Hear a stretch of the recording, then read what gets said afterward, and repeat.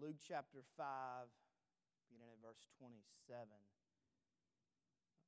There was this fella who went fishing every Saturday.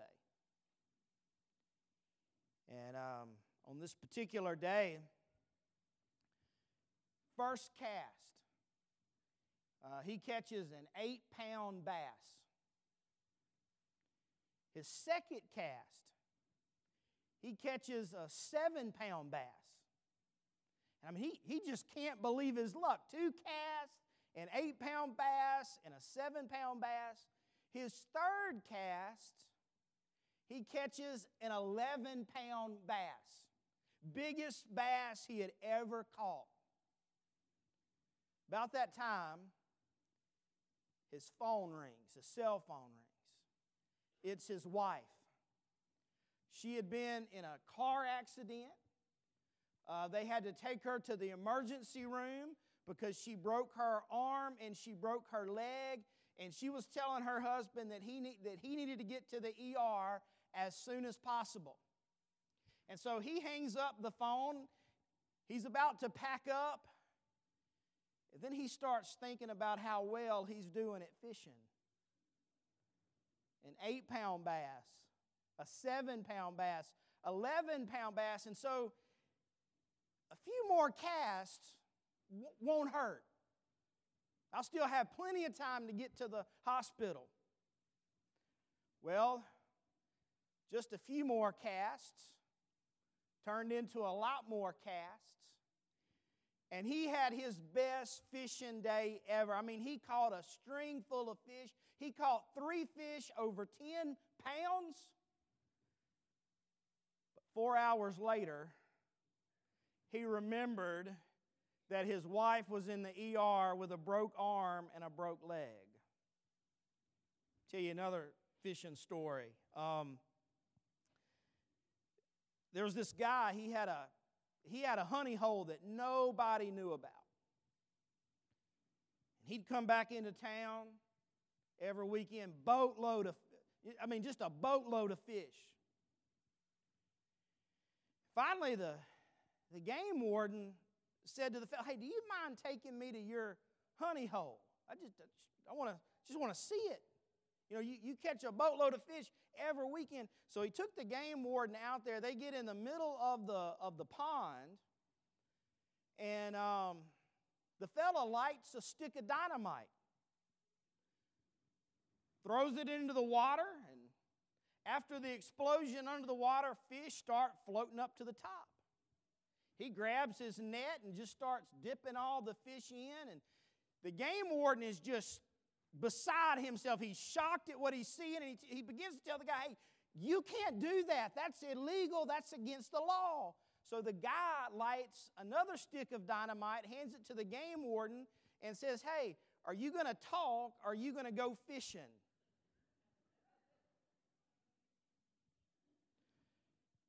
Last week, we began a new sermon series entitled Follow Me.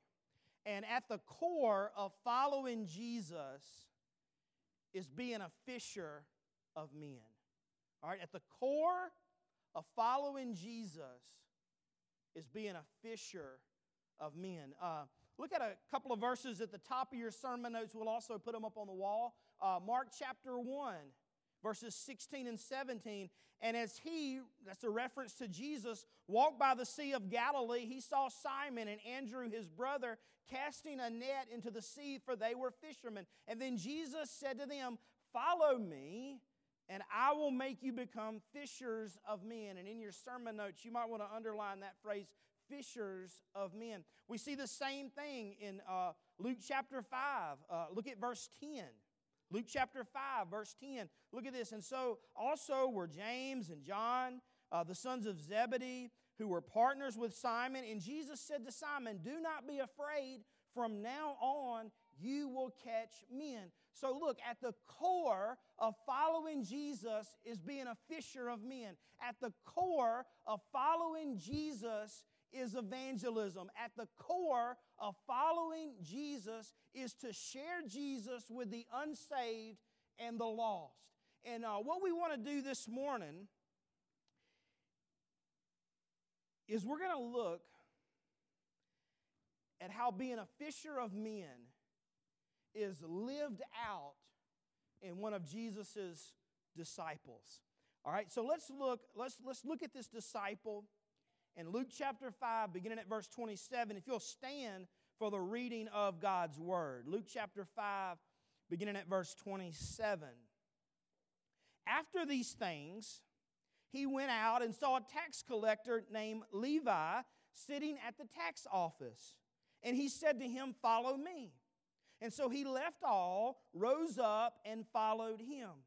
And then Levi gave him a great feast in his own house. And there were a great number of tax collectors and others who sat down with them. And the scribes and the Pharisees complained against his disciples, saying, "Why do you eat and drink with tax collectors and sinners?" Jesus answered and said to them, "Those who are well have no need of a physician, but those who are sick. I have not come to call the righteous, but sinners to repentance." You may be seated. So our current sermon series, Follow Me. And over the next several weeks, we're looking at what it really means to follow Jesus. The title of the sermon today, Goin Fishin. Today, we're talking about how being a follower of Jesus is about being a fisher of men. And we're looking at the story of Levi this morning. Now, he is also known in other gospel accounts as Matthew. And so I'm going to do my best to refer to him as Levi this morning since we're looking at the Gospel of Luke. But if I slip up and call him Matthew, just know we're talking about the same dude, all right? Two things we're going to look at this morning. Here's point number one. Levi follows Jesus, all right? Levi follows Jesus. And so again, the big picture this morning, at the core of being a follower of Jesus is being a fisher of men, all right? And so let's first start with how Levi followed Jesus. Look at verses 27 and 28 again in your Bibles. Verses 27 and 28. After these things, he went out and saw a tax collector named Levi sitting at the tax office, and he said to him, "Follow me." So he left all, rose up, and followed him. Now, what we're reading in verses 27 and 28, look, this is radical. All right, what we're reading in verses 27 and 28 is shocking. All right, speaking of shocking, let's look at the next picture up on the wall. How many of you saw that on Facebook this week? All right, how many of you were shocked to see me in an LSU t-shirt? All right, I'm still shocked that I put it on. All right, I'm still shocked that I posted that on Facebook. All right, let's get that off there. Hopefully it'll be the last time you ever see that, all right?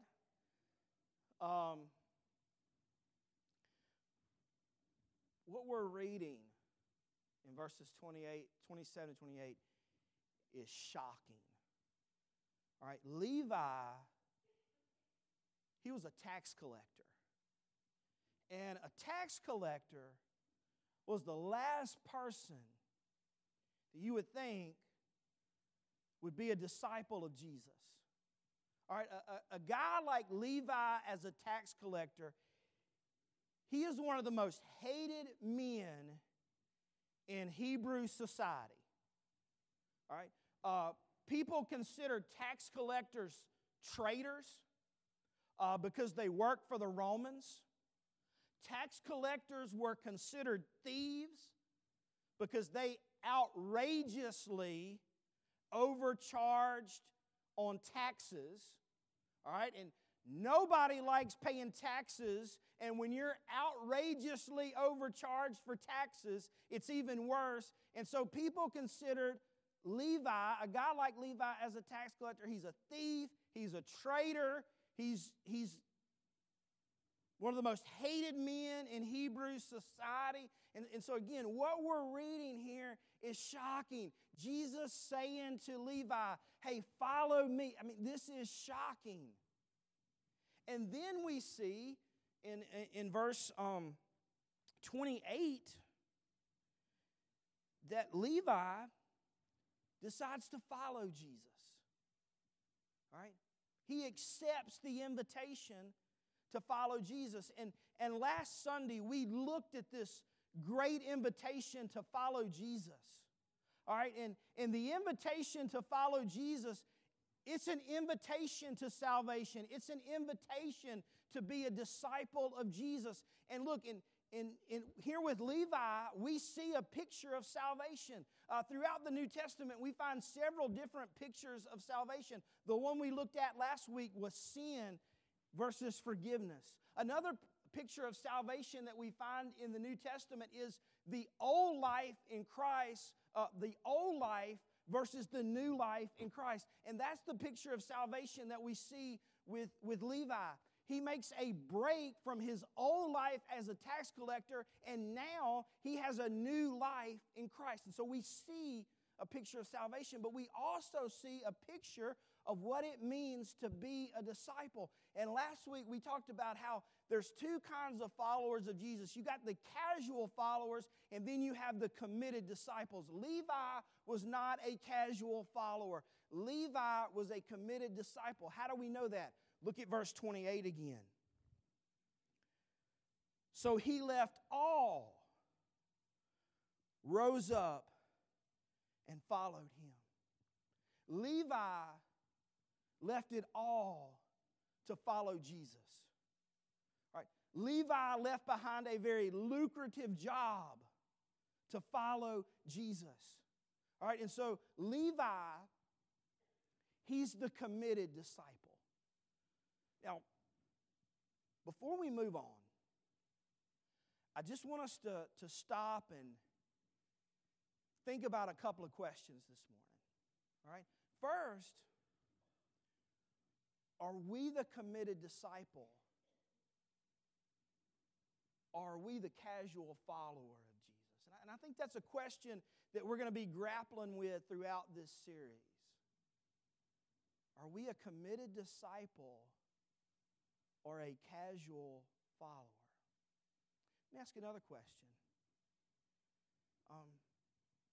Have you accepted the invitation to follow Jesus? Have you accepted the invitation to be saved from your sins? And you may be sitting out there thinking, well, if I got saved today, it would shock a lot of people. I got a lot of problems in my life. I come with a lot of baggage. I have a lot of issues. Or maybe you're thinking, hey, it would shock people if I got saved today because I've been coming to church for years and years and years and years, and I've never made a profession of faith in Jesus. And you're thinking, man, if I walk this aisle today and I get saved today, the roof of this sanctuary is just going to cave in. All right?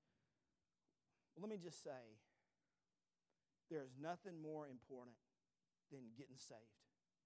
There's nothing more important than accepting Jesus' invitation of salvation. And if you need to do that today, we're going to have an invitation at the end of the service, and we invite you to come and accept Jesus as Savior of your life. All right, let's move on. Here's point number 2. All right? Here's point number 2. Levi invites others to meet Jesus. All right, Levi invites others to meet Jesus. All right, so again, what we're looking at this morning, all right, at the core of following Jesus is being a fisher of men. At the core of following Jesus is sharing Jesus with the unsaved. And look, that's exactly what we see with Levi in our passage today. All right? Levi, he follows Jesus. He makes that decision to follow Jesus, and immediately he goes fishing. Immediately he becomes a fisher of men. Because look at what happens next in the story. Look at verse 29.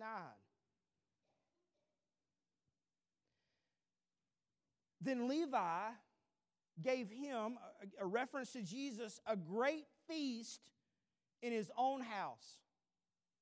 And there was a great number of tax collectors and others who sat down with him. And so here's the deal. Levi, he throws this huge celebration for Jesus. All right? I mean, Levi has gotten saved. He's become a disciple of Jesus. And so he has this huge party, this huge celebration, and Jesus is the guest of honor. And did you notice the people that Levi invited to this party? It says there in verse 29 that there were a large number of tax collectors. All right, and so here's what we've got going on here. Levi, he's decided to follow Jesus, and so he goes and tells all his tax collector friends about this party that he's having, and he wants them to meet Jesus. You see, here's the bottom line. What Levi has experienced in Jesus, he wants his tax collector friends to experience the same thing.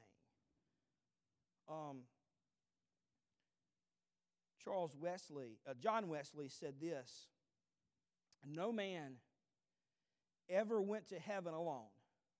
He must either find friends or make them. It is the Christian duty to share the blessedness of what we found in Jesus." And that's what Levi does. All right? He invites all his tax collector friends to meet Jesus. All right? Levi, he's embracing this call to be a fisher of men.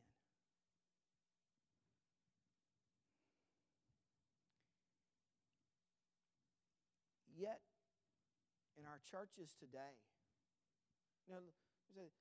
this whole morning, we've been talking about, being a follower of Jesus, at the core of it, being a fisher of men. We see that with Levi. But yet, in our churches today, there's a disconnect between being a follower of Jesus and being a fisher of men. All right? In our churches today, there's a disconnect between following Jesus and sharing Jesus with the unsaved. The statistics are kind of mind-blowing. Over 90% of Christians have never shared Jesus with another person. Let that sink in. Over 90% of Christians have never shared Jesus with another person. See, this morning we're talking about, being a follower of Jesus. At the core of that is being a fisher of men. Yet in our churches today, there's this great disconnect between being a follower of Jesus and being a fisher of men. Alvin Reed, in his book, Introduction to Evangelism, he writes about this. "Now it came to pass that a group existed who called themselves fishermen. And lo, there were many fish in the water all around. In fact, the whole area was surrounded by streams and lakes filled with fish, and the fish were hungry. Week after week, month after month, and year after year, those who called themselves fishermen met in meetings and talked about their call to fish, the abundance of fish, and how they might go about fishing. Year after year, they carefully defined what fishing means, defended fishing as an occupation, and declared that fishing is always to be the primary task of fishermen. Continually, they searched for new and better methods of fishing and for new and better definitions of fishing. Further, they said the fishing industry exists by fishing as fire exists by burning. They love slogans such as "Fishing is the task of every fisherman." They sponsored special meetings called Fisherman's Campaign and the Month for Fishermen to Fish.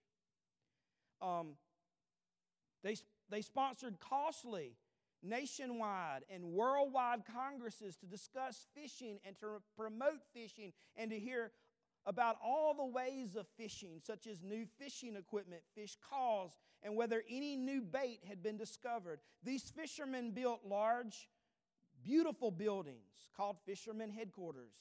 The plea was that everyone should be a fisherman and every fisherman should fish. One thing they didn't do, However, they didn't fish. They never fished. Now, it sounds like believers today. We talk about evangelism. We teach on the need to share Jesus with the lost. And yet we rarely do it, if ever. We rarely go soul winning.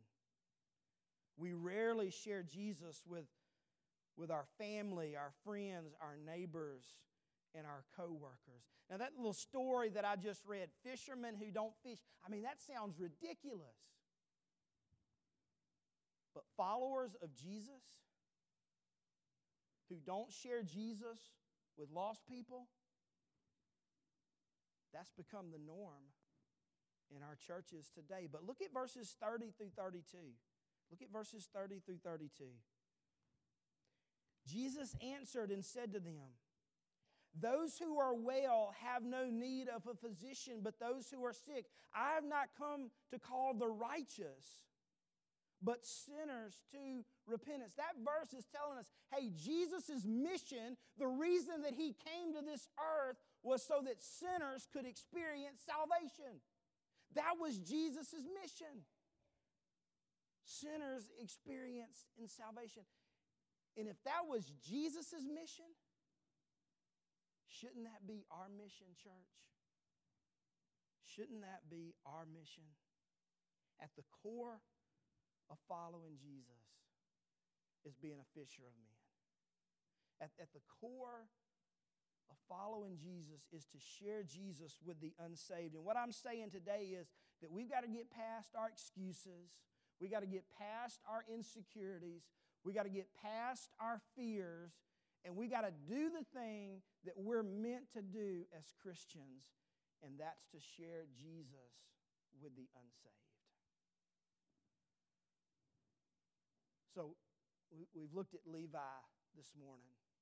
You know, he followed Jesus, and he became a fisher of men. And you know what it boiled down to for Levi? He was just concerned about his friends. He was concerned about his tax collector friends, and so he invited them to meet Jesus. And I want to close with a poem that reminds us of how we need to be concerned for our unsaved friends, neighbors, co-workers, family members. It's a poem that reminds us of the urgency of sharing Jesus with the lost. The poem goes like this: "My friend, I stand in judgment now and feel that you're to blame somehow. On earth, I walked with you day by day, and never did you point the way. You knew the Lord in truth and glory, but never did you tell the story. My knowledge then was very dim, and you could have led me safe to Him. Though we lived together here on earth, you never told me of the second birth. And now I stand this day condemned because you failed to mention Him. You taught me many things that's true. I called you friend and trusted you.